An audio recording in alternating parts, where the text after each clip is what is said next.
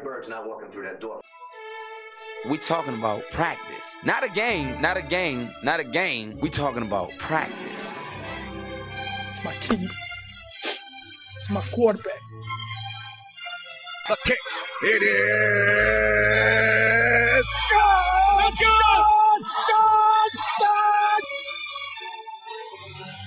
To be the man, you gotta beat the man. The 2-1. Swung line drive left field. One run is in. Here comes Green. Here's the front of the plate. He is safe. Braves win. This is the Powers on Sports podcast. All right, welcome back to the Powers on Sports podcast. I'm your host, Jason, down in Tampa. Appreciate you finding us. Got a full week of activity going on in the sports world. We got the Major League Baseball playoffs. We got NBA starting at the NHL, college football. What a wild week last weekend was in the college football world, the NFL. Tons of surprises in week 6 as we head to week 7. Again, got an action-packed sports calendar going on. We're about a week away from Halloween. Get all your Halloween costumes in order.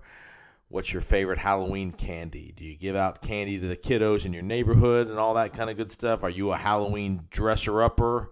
I'm really not.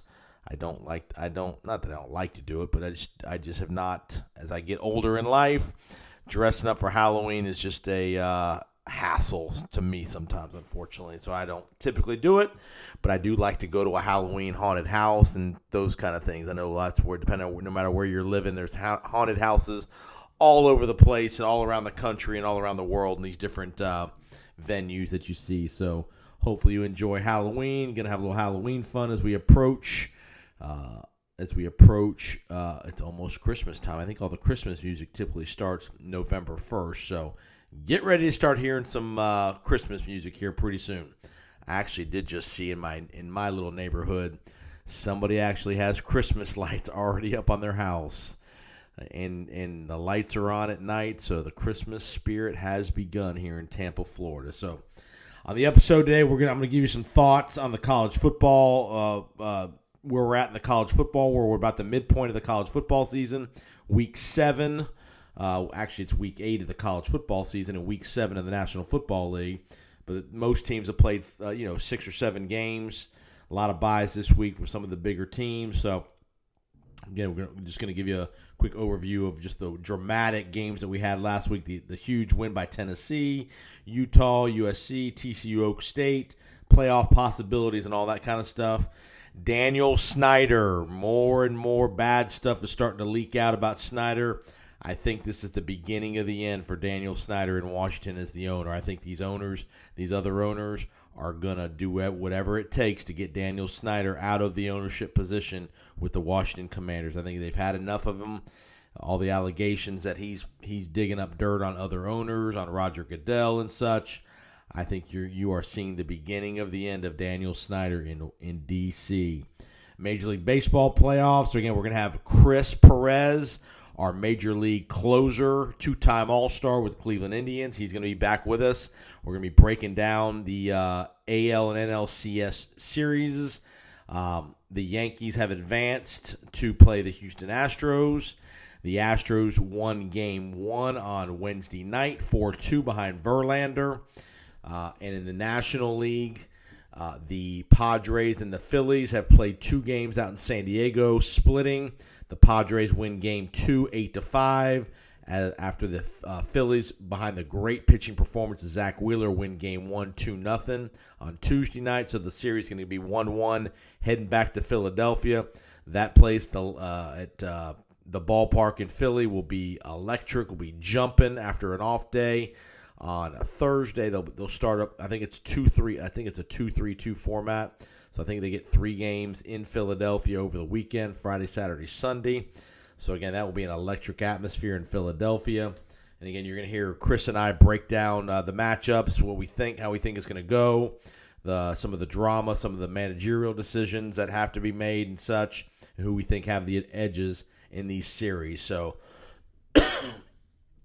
Houston, New York in the American League, Philly and which is kind of the chalk, And in the National League, you have the 5 and the 6 seed, Philly and San Diego, with all the big boys getting knocked off. The Braves, the Mets, the Dodgers, all out, as the National League is kind of chaotic when it comes to the bracket. So very evenly matched series, and you'll hear Chris and I break it down. So stay tuned to Chris Perez's breakdown of the MLB playoffs here in just a bit. So I'm also going to give you I'm going to give you a couple fantasy nuggets and some game picks before we get to Chris. So let's get to the college football from last weekend. What a game in Knoxville, Tennessee. Alabama, Tennessee shootout, and a classic SEC, a game that'll be remembered for many, many, many years in Knoxville, especially. Tennessee finally breaks the 15-year losing streak to Alabama. Hendon Hooker played terrific. The kid Hyatt had 5 touchdowns for Tennessee. Poor job by Nick Saban there late in that game, managing the clock. Alabama had the ball at about the 40-yard line of Tennessee. They had about 40 seconds left in the game. They had every opportunity in the world to make Tennessee burn their timeouts and still be able to get off a field goal attempt. For Alabama to leave 20 seconds on the clock after they miss a field goal is inexcusable if you're Nick Saban. You cannot allow Tennessee to have that much time plus timeouts when you had 1st and 10 on the 39-yard line with about 38 seconds left in the game. You have to run the ball at least one time to make Tennessee use their timeouts. Plus, you can probably going to gain some yards running the ball as opposed to 3 straight incomplete passes and then results in a missed 50-yard field goal. So, Alabama gets burned. Give Tennessee credit. They put together 2 pass plays, use their timeouts because they can throw the ball anywhere they want and still use the timeout. And they kick a horrific game-winning field goal that somehow doesn't get blocked. It looks like an absolute helicopter going through the uprights, but it goes through, and Tennessee is off and running here. Tennessee's got a great opportunity. If they go to Georgia, they don't even have to win the game, I don't think. I think they got a legit opportunity if they lose close to Georgia, they would still have an opportunity to still get into the college football playoff, in my opinion. But you need to lose close. If you beat Georgia, look out. I think Tennessee's, if they make the SEC title game as an undefeated Eastern Division champion, they're going to make the playoff, I think, unless they got beat by 4 touchdowns. Very distinct possibility they could play Alabama again if they were to beat Georgia, a rematch in Atlanta. But again, Alabama no longer has any margin of error. They still have Ole Miss on their schedule, who's undefeated. They still have LSU. They're still going to play Mississippi State, who's a good team. So no guarantees Alabama gets through this regular season undefeated. Again, you got an opportunity with Lane Kiffin at Ole Miss, who's undefeated. They're going to see Alabama in about 3 or 4 weeks. The week after, Alabama, I think, plays LSU. I think they play Ole Miss the following week. But again, no easy path for Alabama. Nor for Tennessee either. You got to go to Athens here in a couple of weeks.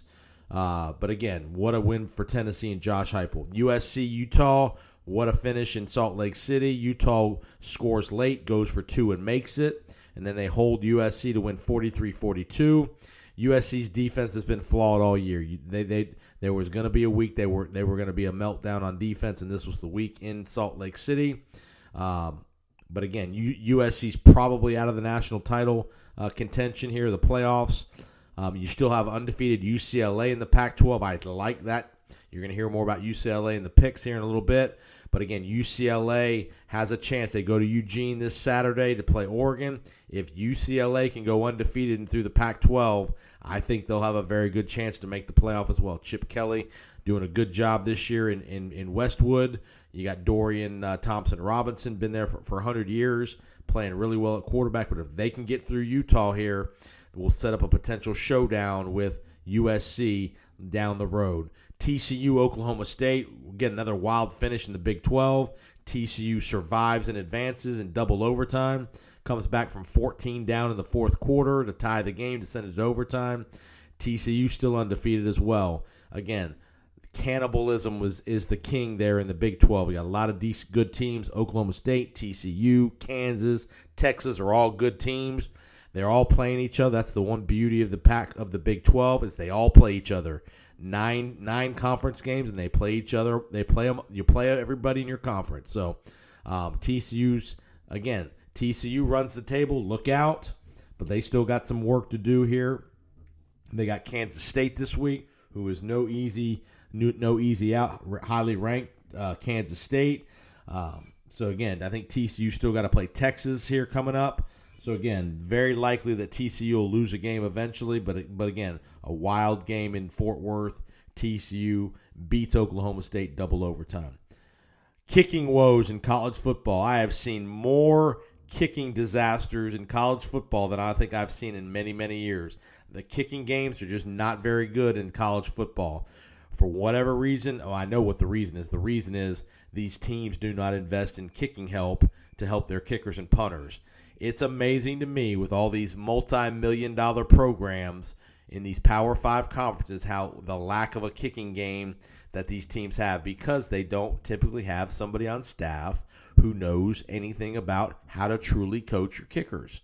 Teach these kickers. It's as much of a technique deal as it is playing left tackle, playing wide receiver, or playing defensive back. If your technique is bad, you are going to crumble when the pressure is at its highest. And I've seen just more and more of these kids are missing kicks, and it's fundamentally very, very poor footwork, very, very poor swings, and it has to do with coaching. These programs do not invest in the coaching in that one part of the game, when that player is typically your highest scoring player and leading scorer every year in your kicker. So it blows my mind, whether it's Alabama, whether it's Florida State, whether you pick the big school, lots of teams around the country are having major kicking issues throughout the regular season, and it's costing teams opportunities to make the college football playoff. Mentioned Daniel Snyder. He's in big trouble in Washington, I think. Jim Irsay, after their owners' meetings this week, came out very aggressively saying there is opportunity to run Daniel Snyder out of the ownership of the Washington Commanders. I think you're going to see in the next 6 months, Daniel Snyder will no longer be the owner, whether it's a forced sale or whatever. He will not be the controlling owner of the Washington Commanders, in my opinion, by March or April of next year. I think it's going to be ugly. He's gonna sue, but you're gonna have a lot. Remember, 24 owners are needed to say no to boot Daniel Snyder out, potentially as the owner of the Washington Commanders. He's been an absolute cancer to the league. He's been a cancer to the Washington D.C. area. The franchise has been terrible the last 25 years, other than a couple of decent years in there, and things are just ugly there in Washington and D.C. So I think by March of next year, you're going to see Daniel Snyder voted out.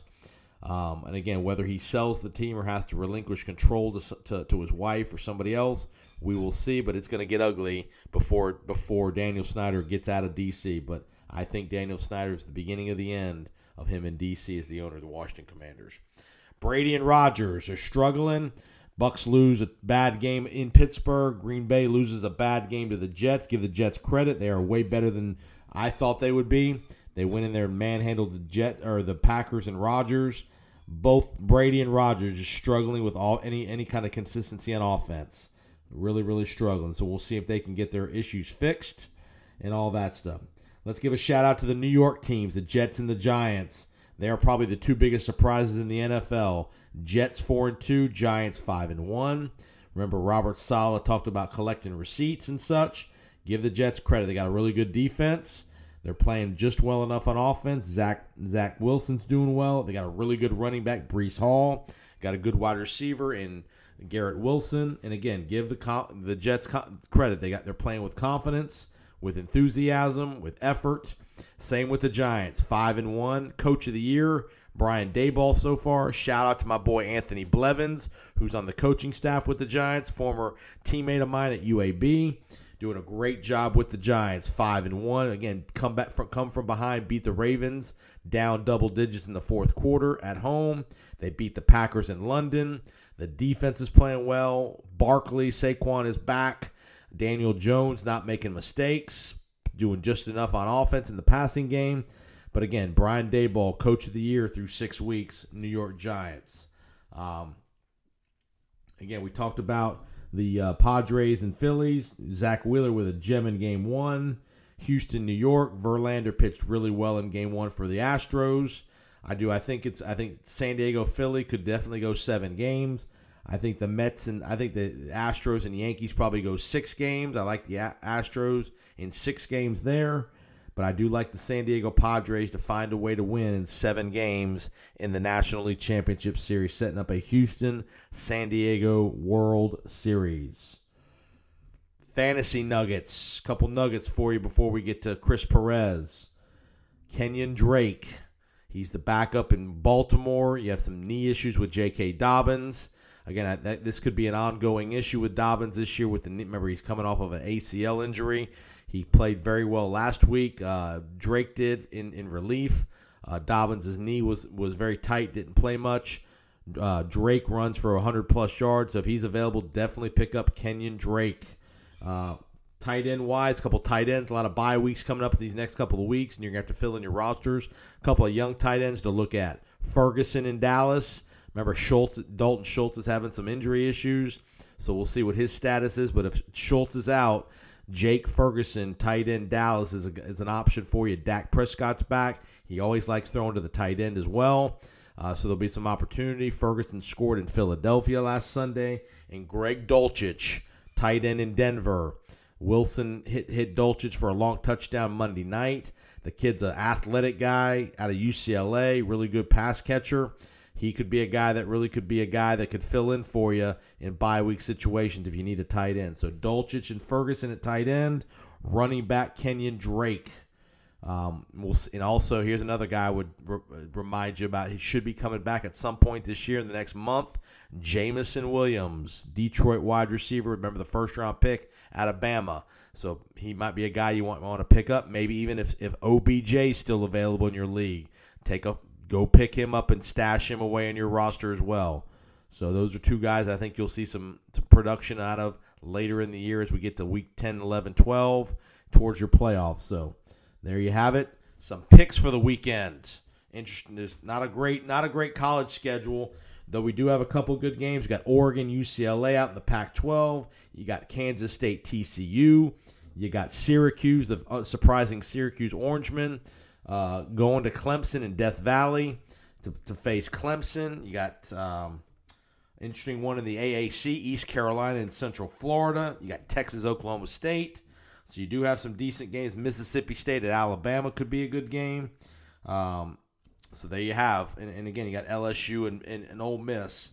Ole Miss traveling to Death Valley. It's going to be an afternoon game, CBS. So potential upset there in Death Valley. A couple games I like. I like UCLA in the points. They're getting like 6 points at Oregon. I think that's too many. Could definitely see this being a 3-point game either way.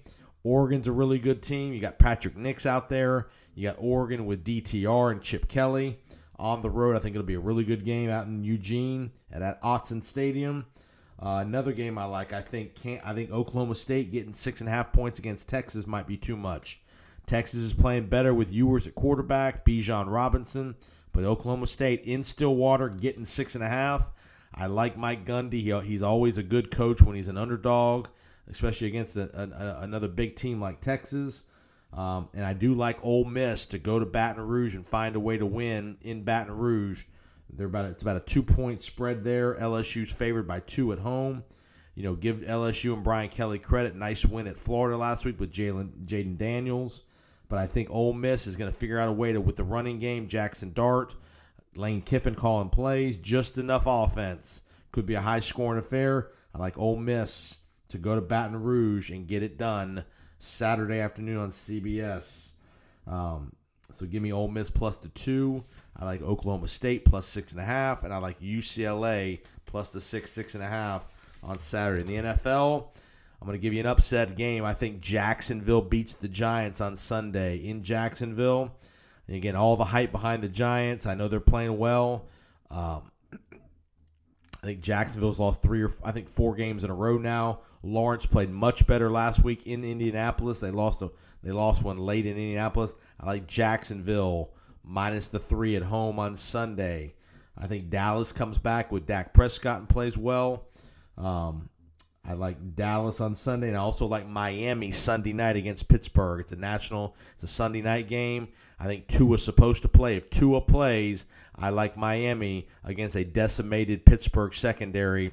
Not sure what the status of Pickett is, if Pickett's going to start or Trubisky. Remember, Pickett got knocked out against Tampa Bay with a concussion, but I like the Miami Dolphins Sunday night minus the points if Tua plays in Miami. I think the passing attack with Waddle, with Hill, they'll run the ball more better with Mostert. The defense is pretty good. The pressure defense is good. The front four is good for Miami. Put a lot of pressure on Pickett. So give me the Dolphins Sunday night minus the 7 at home against the Pittsburgh Steelers. So there you have some games. You got the Chiefs and 49ers is a big game Sunday afternoon late. That'll probably be Romo and Nance. So there you have some picks for you. Chris Perez coming up right after the couple commercials, and you will hear Chris Perez and I talk all things MLB, breaking down the playoffs. Enjoy the podcast and have a great week. This podcast is presented by Beef O'Brady's, Home Slice Pizza, and Hank's Barbecue. For all of your restaurant needs, anywhere in the Carrollwood, Forest Hills area of Tampa, definitely reach out. Beef O'Brady's, Home Slice Pizza on the corner of Bush Boulevard and Himes Avenue, and Hank's Barbecue just north on Dale Mabry, just north of Waters Avenue on the left. For all of your catering needs, whether it's barbecue, whether it's sports bar food, whether it's pizza, anything you need as the holidays approach, reach out to Beef O'Brady's, Home Slice Pizza, or Hank's Barbecue. Games you want to watch Sunday, Thursday, Friday, Saturday, Monday night, college football, NFL, NBA is starting, NHL is starting, college basketball right around the corner. Check out all the TVs, all the great setups, all you need for sports viewing at Beef O'Brady's on the corner of Bush Boulevard and Himes Avenue. Special thanks to our partners at Print and Marketing Solutions and Realtor Star Alvarado. If you are looking to sell your home or are looking to purchase a home anywhere in the Tampa Bay area, from Tampa to St. Pete to Wesley Chapel and everywhere in between, reach out to Star Alvarado, 813-538-9572. She will be a great advocate for you on both the selling side and the purchasing side of the real estate transaction. So Star Alvarado, 813-538-9572. Print and Marketing Solutions. Do you have a corporate event? Do you have golf tournaments? Are you involved in an election? Do you need signs, banners, road signs? Do you need marketing pieces? Do you need color copies, business cards, everything in between? Reach out to Todd Tedesco, 813-498-2887. Todd's located off of the intersection of Lineball and Gun Highway over in Carrollwood. He is a full-service print and digital marketing supplier. Anything you need in the print needs, Todd can help you. So reach out to Todd Tedesco, 813-498-2887, Print and Marketing Solutions. Are you in the market for a new home as we enter the fall? First-time home buyer, you want to upsize or downsize your current living situation? Reach out to Titan Home Lending for all of your home lending needs. If you need an FHA, VA, conventional, jumbo, or even a bank statement loan, Titan is the place to help you. We will work with whatever financial situation you are dealing with. Again, from Key West to Pensacola to Orlando to everywhere in between, Titan Home Lending is your home lending source in the state of Florida. Reach out to Jason Powers, 205-790-1404. All right, welcome back to the Powers on Sports podcast. Again, we are almost to the American and National League Championship Series. Actually, the National League Championship Series is starting Tuesday night. We are recording this on Tuesday. We are not quite there in the American League yet. We have one more divisional series to wrap up. Yankees and Cleveland got rained out Monday, so we're going to finish on Tuesday, and we are going to break it all down with Chris Perez is back with us, our two-time All-Star, St. Louis Cardinal, Cleveland Indian, LA Dodger, extensive major league career. So welcome back, Chris. Thanks for having me. The playoffs just keep surprising me. All my picks are pretty bad, but I can still give some analysis. Shoot, all of our picks are bad. You look in the National League, it's the number 5 and 6 seed make it to the NLCS, Philly and San Diego. So we're gonna break it down, get into that here in just a little bit. Let's get to let's get to the American League first, the division series. Yankees, Cleveland, Game 5, Tuesday night in New York. Little bit different now with the rain out. Now Cleveland can go back to their ace. Bieber can now start in Game 5. The Yankees were going to start Tyone. Looks like they're going to probably start Cortez potentially tonight. So we're going to see how that goes. Just how does that – talk to me about the extra day, how that you think is going to affect the Game 5. Yeah, I actually just checked before I came on, and the Cleveland still has Savali listed as the starter. But I know Bieber had asked Francona to actually start yesterday, and Francona told him, no, you're not going to start until the ALCS. But I think this throws definitely gives the extra day rest, definitely gives them some pause. And he may not start, but he may come in and give 3 or 4 innings out of the bullpen.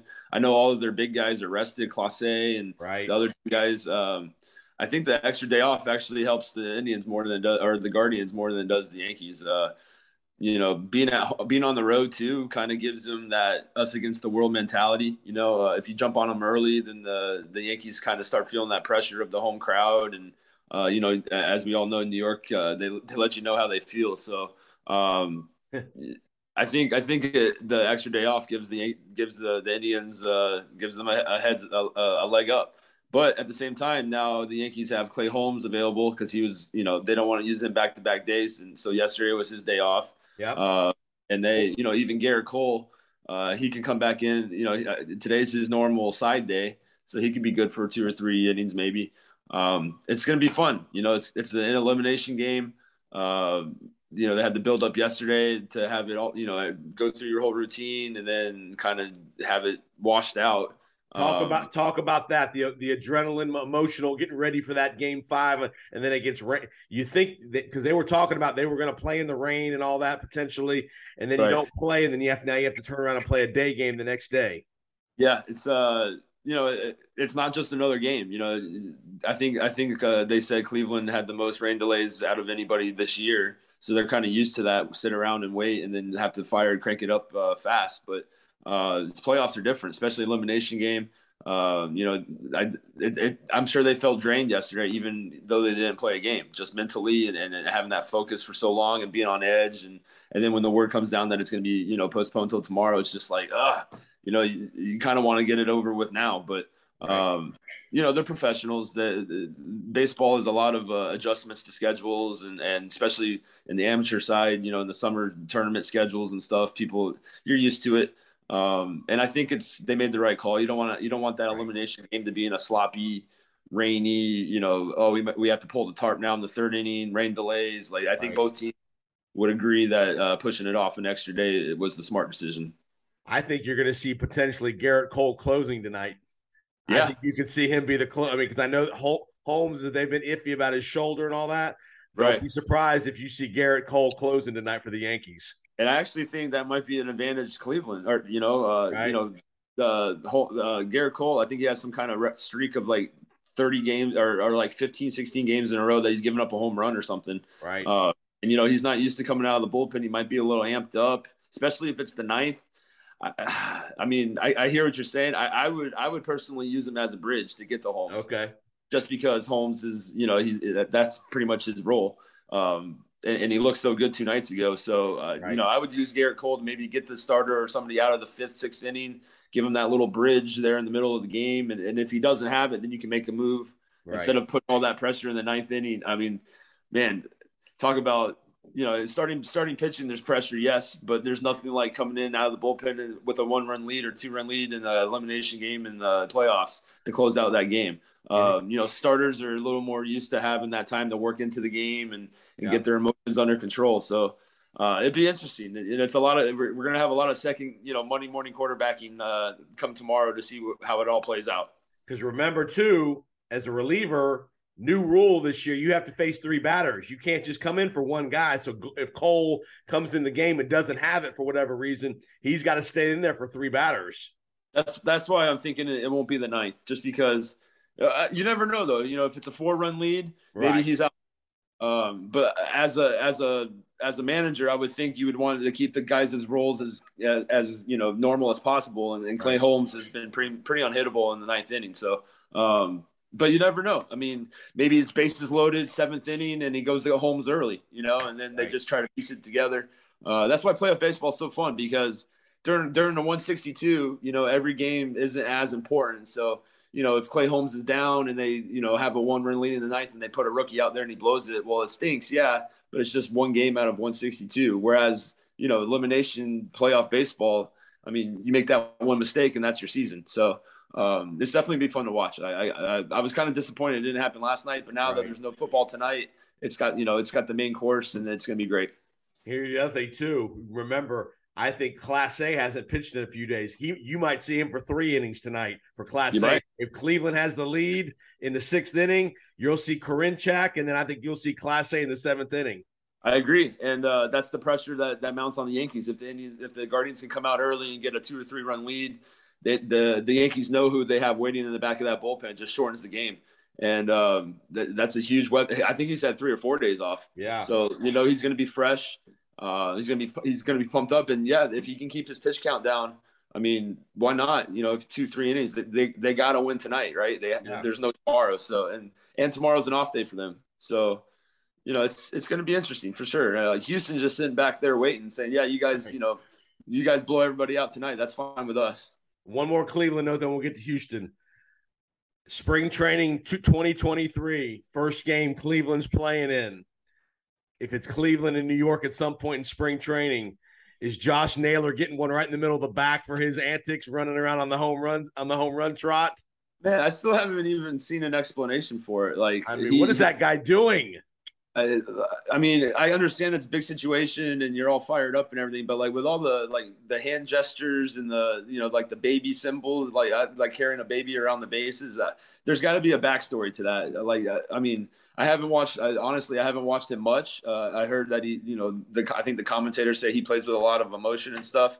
I mean, they're still losing, even with the home run. They're still losing. I know. And Garrett Cole. I mean, you can kind of.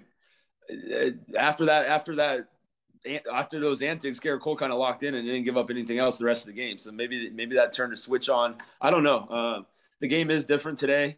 There's a lot of bat flips and people watching their balls fly, and then sometimes they don't even get out of the ballpark and they get a single instead of a homer or a double. But yeah, I mean, I guarantee you Garrett Cole didn't find that too fun to watch. And like you said, they were still losing. They were still losing the game. It wasn't a game-winning home run or, a game-tying home run. It was just it just brought them within one. So there has to be a backstory. That's what I'm going with. There has to be some kind of something that happened earlier this year or I don't know. It was just too – and it wasn't even like the 8th or 9th inning. It was like the 6th inning, 5th inning. I don't know. It was wild. there will be some retribution next year for that one at some point.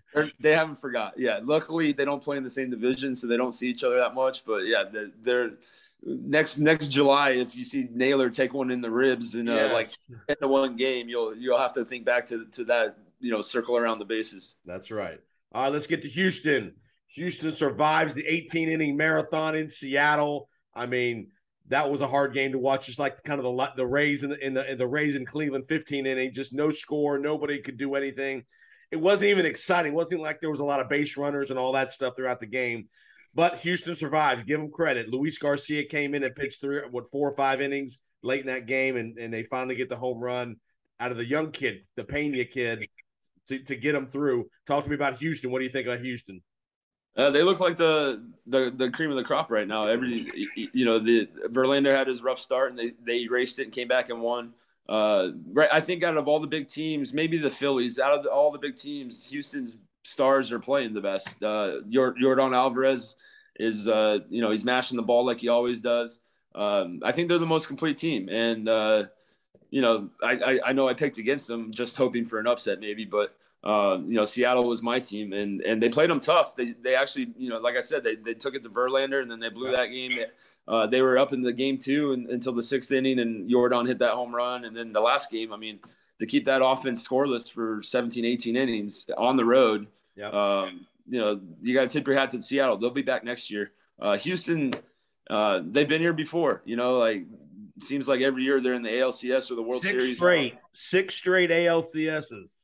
That's I know they got caught for cheating in that one season, but I mean, they just plug and play different players. You know, they lose a George Springer and a Carlos Correa and some pitchers, and it doesn't really matter. You know, they add a young guy in Pena, and they have Tucker that steps up, and they're just a well-run team. And when they make those decisions to not sign back a Correa, it's because they have guys like Pena that they you might be, you know, lacking the experience, but talent always plays out. And, you know, he's had a great season, and he's getting to show that on the playoff stage. Their pitching's solid. They have a good bullpen. They're going to be tough to beat, especially with this Yankee Guardian series going all 5 and not having they might not have their pitching set up the way they want. The only difference is this next series is 7 games. So the best team usually does come out on a 7-game series, just because of the length.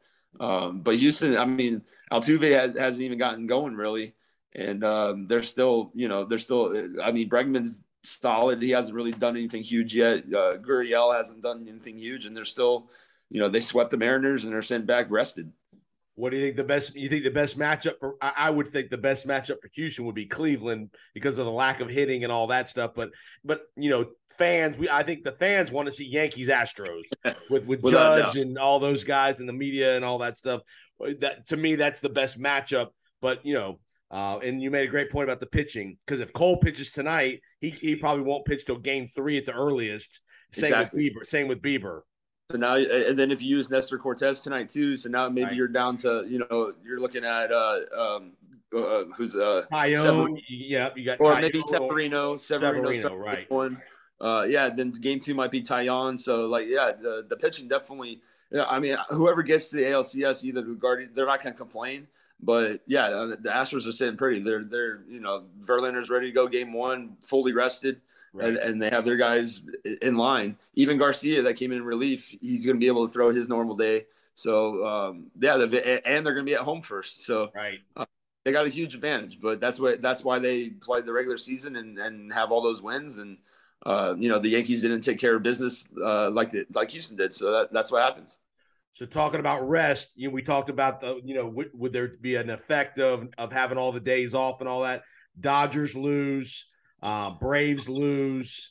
Obviously, Houston won, but now the Yankees are on the brink. Any correlation, do you think, with the days off to the teams getting eliminated? Or because really, Dodgers won Game 1, Yankees won. It's not like they lost the first couple games of the series. They won Game 1 of their series, but still lost. I think it's more to do with the Phillies. They won the first 2 games.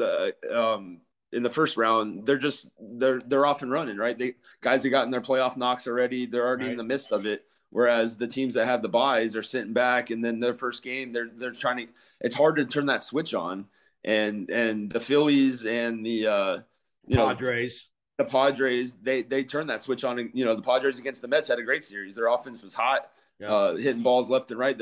They have the momentum coming into the next round, and then starting on the road. I think that's big. Sometimes when you play at home, you want to do a little too much to impress the fans. You want to hit that big, 2-out double to get a run in. Whereas when you're on the road, you tend to be more locked in because the fans are on you. Right. And I think that's kind of an underrated, for a 7-game series. Yes, you want the home field advantage. You're used to the optics. You're used to the bullpen. You're used to the mound. You're used to all that, the routine. But, at the beginning of a series, I think the advantage definitely lies on the road team. But you want to have that Game 7 home field advantage just for being familiar with the place. But I definitely think that the days off affected those teams. And Houston, obviously, they were able to come through it. I think that just speaks to their experience. Like you said, 6 straight ALCSs. That's crazy. That's crazy. That's just mentality. That's a mindset. That's an expectation. When they're in spring training, they're not trying to get to the playoffs. They're trying to get to the World Series. And the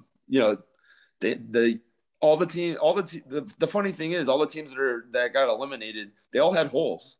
The Dodgers won 111 games, but at the end of the year, they were missing Walker Buehler. They're missing a couple of their studs on the mound.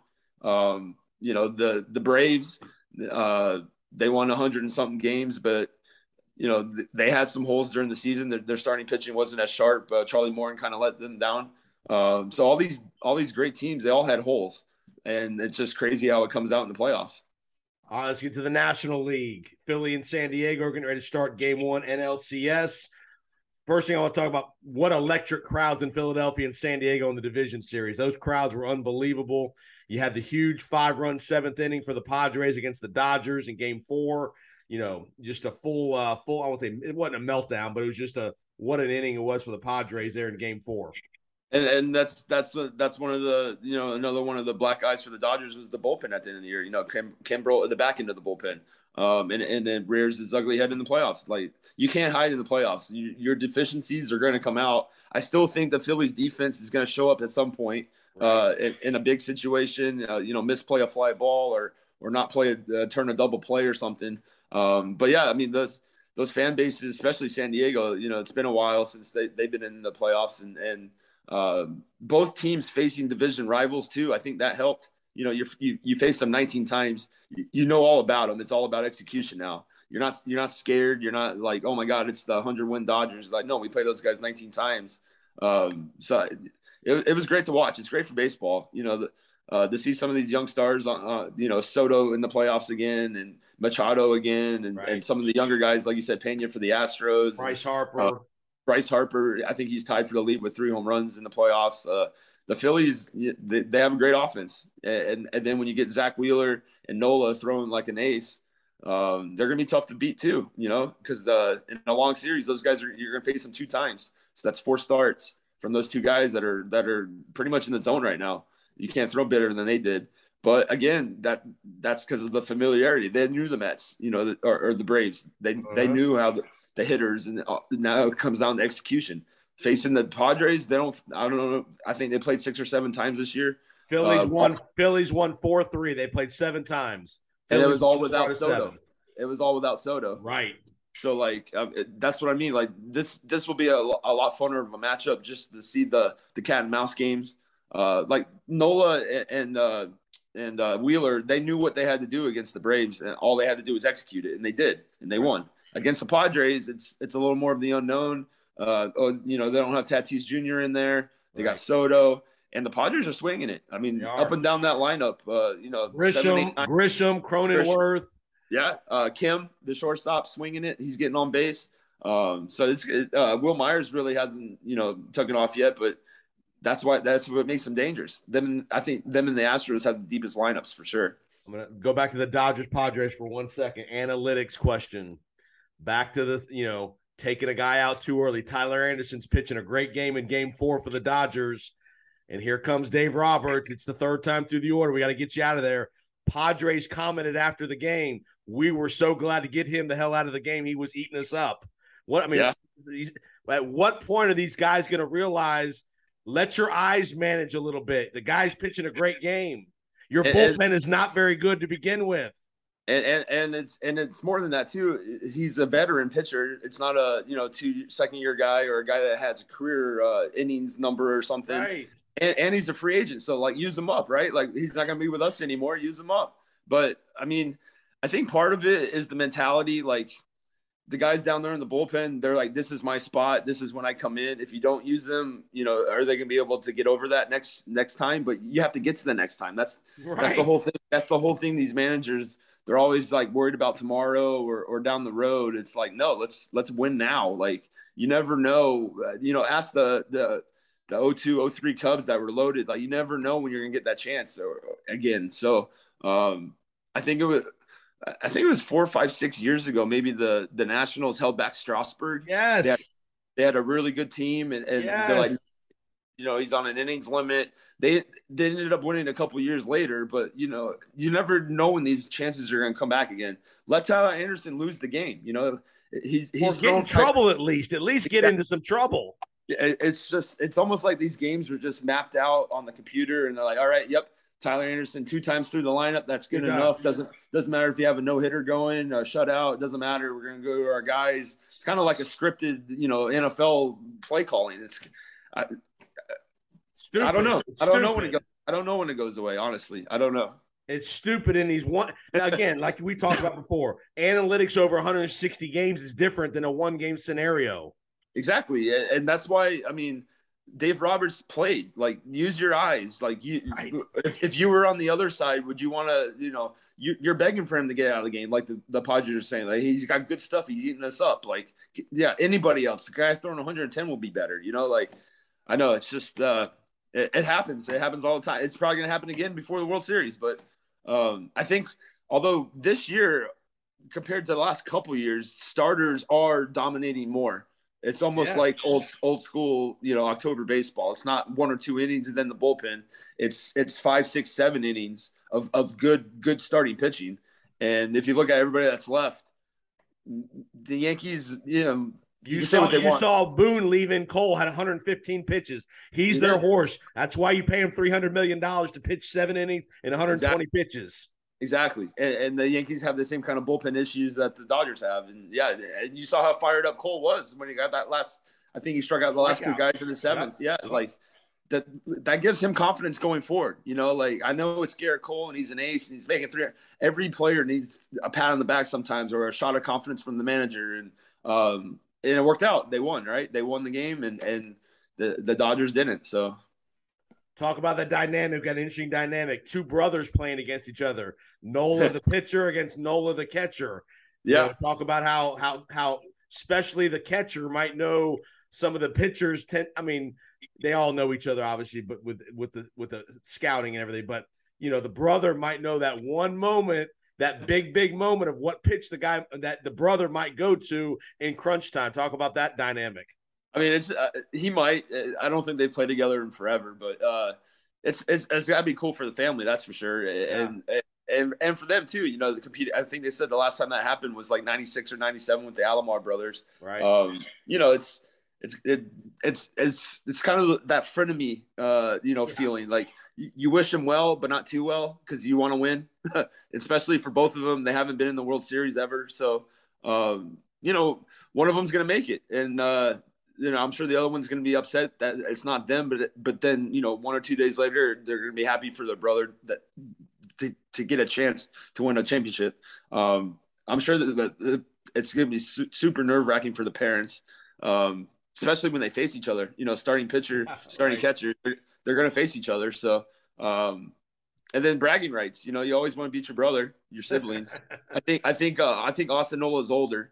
So, Aaron's definitely not going to give up any hits or anything, any big situations to his brother. So that might actually affect the pitching, if Austin comes up with guys on second and third with 2 outs, does Aaron challenge him or does he, kind of pitch around him so he doesn't want to give up a big hit to his brother? Right. I don't know. It's going to be interesting to watch. It's going to be fun. It's a nice sub storyline. And like I said, I'm sure the parents are excited and, one of them's going to be in the World Series. So that's that as a family, you look at like the Molina brothers, they all supported each other and pulled for each other. I don't think they ever faced each other, but, you're happy when your family does well. So I'm sure it's going to turn out good.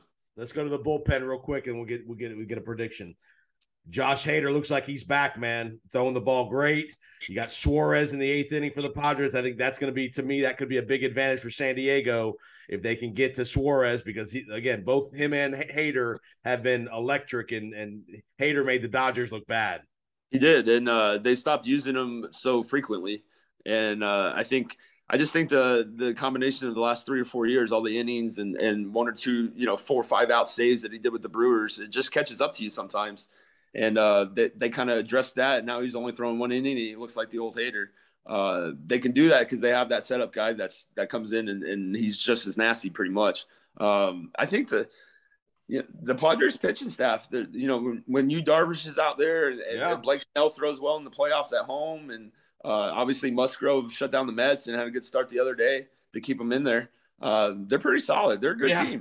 They're a good team. And I know they didn't win. I think it's the first time they have 2 teams under 90 wins facing off in the LCS. But, the goal is not to win the regular season. The goal is to get hot and win the postseason. So, the Phillies, they're hot coming in with a lot of confidence, and their bullpen is not as strong. I think they're getting Robertson back. Right. If I read that right, that helps them out. They got enough.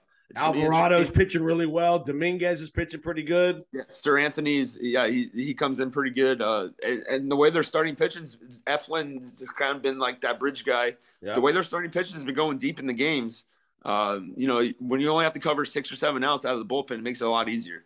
When you have to cover, 4 or 5 innings, that's when you're piecing together, matching up, maybe extending the guy longer than you want to. So the key to that series, I think, is going to be whoever gets the other team starters out. And that goes with offense, good at bats. The Padres, they work some long at bats. Soto does. I know that. Machado, Profar's even been working at bats. So it's, then again, the Phillies pitchers, they come at you. Nola and Wheeler, they don't really nibble. They're coming at you aggressively. So it's going to be fun. It always comes down to 1 or 2 plays here or 1 or 2, hits from somebody you're not expecting. And, in a 7-game series, I think this goes 6 or 7, honestly. I don't see anybody sweeping. I agree. Yeah, I think it goes maybe the full distance. And I think you make a great point about the defense. The Phillies have not been very good defensively. This could be the series where Schwarber and some of those guys get exposed. Segura's he ain't the best defensive guy out there. So they're familiar with Truist Park. I don't know the last time Schwarber played left field in San Diego, but it's not the easiest out there. It's a lot bigger of an outfield. So yeah, I think somewhere down the line, their defense or lack of comes into play.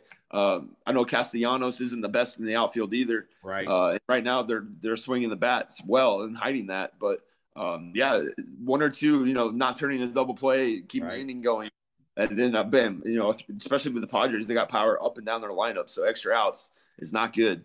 I think that might be the X factor is the defense. All right, give me a pick. Who do you like tonight? Cleveland, New York in the division series. Man, I'm gonna go with Cleveland. Wow. I like to. I kind of. Your hometown team, your boys. Yeah, I kind of root for anarchy, and if it's like 6-1 in the 6th inning, I just want to hear those Yankee fans give it to them a little bit. Right. It's gonna be tough. It's not gonna be easy. The Yankees, especially at home with that short porch and Rizzo and Stanton and Judge being able to go oppo, it's not gonna be easy. If the Indians hold them under 4 runs, I think they win. Good call. All right. Then who? If you got the Indians in Houston in the ALCS, who you like? I'm gonna go with Houston. That's the easy pick. If the Indians, if I don't know, I mean, if they don't use Bieber tonight, then that might flip me a little bit because that means he can pitch twice in the series. Right. But Houston's playing so well. They beat a good Mariners team. They're sent back. They've played 3 games in like 15, 16 days. Right. So they're healthy. They're feeling good. They're going to be at home. They're going to have Verlander, who's looking to, get back on track. He's going to be focused. I just think they have that mojo. Pena got that big home run in the 18th inning game, and then obviously Yordan Alvarez is hot. You got Bregman. You just got the experience. Gurriel, Bregman, all these guys that have been there forever. And I think if Cleveland makes it to the ALCS, I think it's kind of we made it to the ALCS. We've had a great year. Yeah. Like anything else is gravy. Whereas the Astros are like, we expect this is our 6th time in a row. We want to go back to the World Series. Our work's not done, kind of a feel. And I'm gonna go with the Astros, probably in 5 games. I think that's a good call. What about Philadelphia, San Diego? I'm gonna go with San Diego. I think their offense is. I think their lineup from top to bottom is doing a little better than the Phillies. I think the Phillies took advantage of the familiarity with the Braves. And I'm going to go with San Diego in 7 games at home. I think the home field advantage will come into it later in the series, not early. Philly may even win this first game tonight and steal it. But I just think over the course of 7 games, with Hader in the bullpen, they got too many star power in San Diego. And you got to give them credit. They've gone all in. They're a small market team, but they have gone all in as far as paying guys, big ticket guys. I mean, trade for Hader. They traded for all the guys they've traded for. Yeah. And you can't go against the goose, man. You got the goose out in San Diego. Yeah, and their uniforms too. I mean, I like their uniforms too. They blended the old style with the brown and everything into the new style, and that place is gonna be rocking too. That's totally different. I mean, Philly is too, but San Diego, that fan base is fired up to beat the Dodgers, and now they're gonna try that roll that into the World Series. Any managerial advantage, Melvin and Thompson? I mean, obviously Melvin's got the experience. Thompson seems to have the players' connections a little more, but Melvin's a great manager. He's with the A's forever. Always got the most out of his club. Yeah. He's real even keeled. He doesn't show much emotion. He lets the guys do what they, whatever they want to do on the bases or in the locker room. He's a player's manager. I don't know too much about Thompson, but the team seems to play well for him, and they seem to have his back. So I think, this day and age, the biggest impact the manager has is the pitching decisions. A couple of lineup tweaks here and there, but they pretty much know their lineups already. It's gonna be the pitching decisions. Do I let this starter go out for another inning or not? I think it's a little easier with the Phillies because your top two guys are your horses. Yeah. You're gonna let them go 7 innings, 100 pitches every time. The Padres, it's a little more iffy because Darvish, sometimes he's got a big pitch count and it's only the 5th inning. Right. Blake Snell, same way, kind of sometimes. That's a little more touchy-feely situation, but they have good guys in the pen. So I think managerial, it's a tie. There you go. All right, great job, Chris. Man, we'll have you back next week for. We'll probably be deep into the championship series. They may not be over yet, so we may have to give you a Game 6 or Game 7 breakdown next week. If not, and then hopefully maybe we'll give you a World Series preview depending on where they are in the series. So great job, man. Appreciate the time and have a great week. Yeah, thanks for having me. I hope they're still going next week. I don't want them to wrap up early. I want more baseball. and you get off the hook this week. No questions from the Twitter. No question. I think they didn't know about what they were recording. So, yeah, I got off the hook. Have a good week, man. All right. You too. Thanks. All right. Bye. Are you ready to profit this NFL and college football season? Do you need picks to profit with your sports gambling outlet? Reach out to Picks to Profit at 813-542-7559. One flat monthly fee of $100. No more, no less. You will receive 6 picks every week of the college football and NFL season. Point spreads, totals, prop plays, teasers, maybe even a parlay. You'll get all 6 picks emailed and texted straight to your mobile device on game day. Let us do the work while you profit. Picks to Profit, 813-542-7559. Thanks again for listening to the Powers on Sports podcast. Remember to subscribe, rate, and review on whatever podcast platform you are hearing us tonight. Remember, you can reach out to us on Twitter at JPoSports. So we'd love to hear your feedback, comments, suggestions for future episodes. And again, thanks for all the support. Remember to share the podcast with your friends and colleagues. And we'd love to see you back next time for the next episode of the Powers on Sports podcast. Have a great week.